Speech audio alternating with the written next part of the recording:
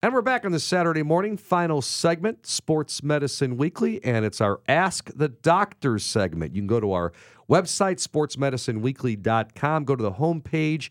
Underneath our picture, you can submit your question under the Ask the Doctor link. So do that, and we've got a caller on the line. Dr. Cole, it is Adam from Lincoln Park asking you a question. Adam, thanks so much for joining us here on our Ask the Doctor segment. What's your question for Dr. Cole? Dr. Cole, a few months ago I was working out, and I was doing squats with the dumbbell out in front of me, and it slipped out of my hands, and it happened to crack the bone on my big toe. Ooh, painful.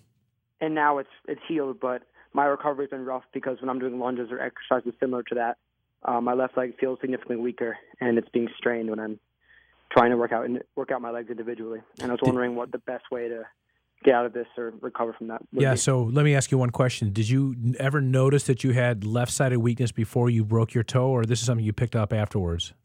It was definitely picked up afterwards. Yeah. So, after you break a toe, which is incredibly painful, you probably wore some type of shoe or just open toes, so forth, that you protect your weight bearing. You're kind of limping around and you're favoring that side. And the first thing that happens is the side that you're favoring deconditions.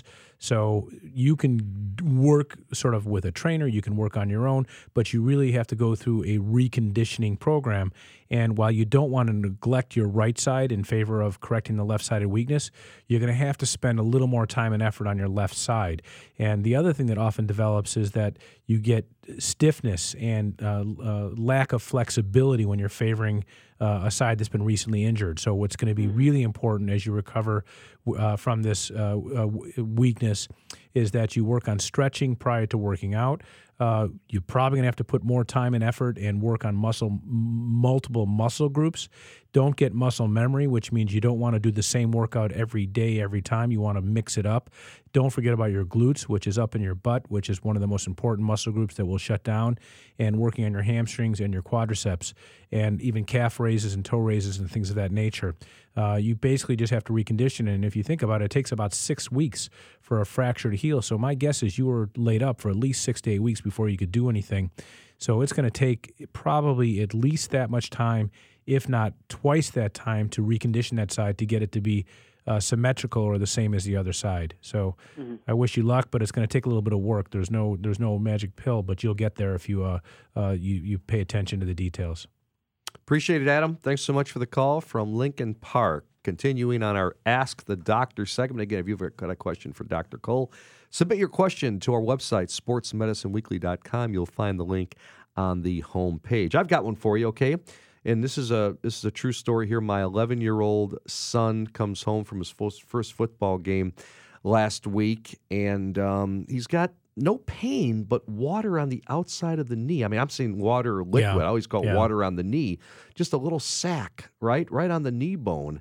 On the side. No pain, though. And I keep asking. This is now a couple of days, and I've said, Monday, Tuesday, any pain? No, but it's still there. It's not decreasing or increasing in size. All right, so I'm assuming it's not something that we call pre-patella bursitis, which is where there's a big fluid sac in the very front of the knee. This is off to the side. On is the that correct? side, yes. Yeah, so he probably has, the old expression is water on the knee, but the accurate name is an effusion, which means a collection of fluid in the joint. Yes. And it usually comes about not because of trauma or a cartilage tear or meniscus tear, ligament tear, but because of his sudden change in his activity levels.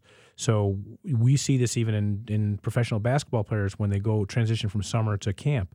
They ramp up their activities abruptly, and the joint responds by producing fluid in the joint, and the joint swells up. And the fact that you're seeing it on the outer side is not really meaningful because it shows up in the area where the skin is the thinnest, right? So the fluid is in the joint, but you're seeing this sort of outpouching of fluid in that area, and where you see it is not related to what's causing the problem.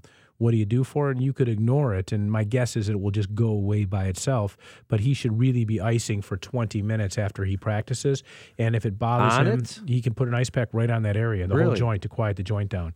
Not just the swelling area, but the knee itself. Pack it in ice for 20 minutes after he practices. Wow, because it's interesting, because we were on vacation. We're on a cruise, And by the way, on the cruise, amazing. We didn't talk about their cruise. Sidestep. Yeah, let me sidestep because it's the first time we went on a cruise ship called Oasis of the Seas by Royal Caribbean Cruise Lines. An amazing ship, 6,000 passengers, just fantastic. But they had a wonderful fitness spa. Weightlifting, the whole thing. And for the first time, I've got two boys, 14 and 11, as you know.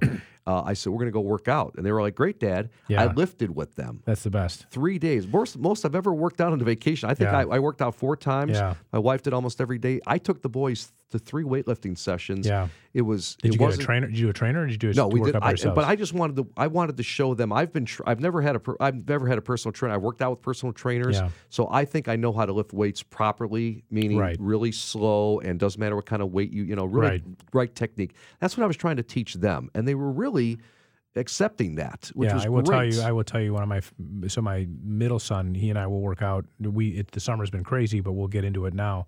And we will work out together at least once a week, but maybe twice a week. It's great. And it's my favorite thing to do. I mean, that's time you have together. And, if your kids are listening to you, that's the first thing. You have a 14-year-old, he's 17, and he knows a lot about working out now. So your kids are just getting into it.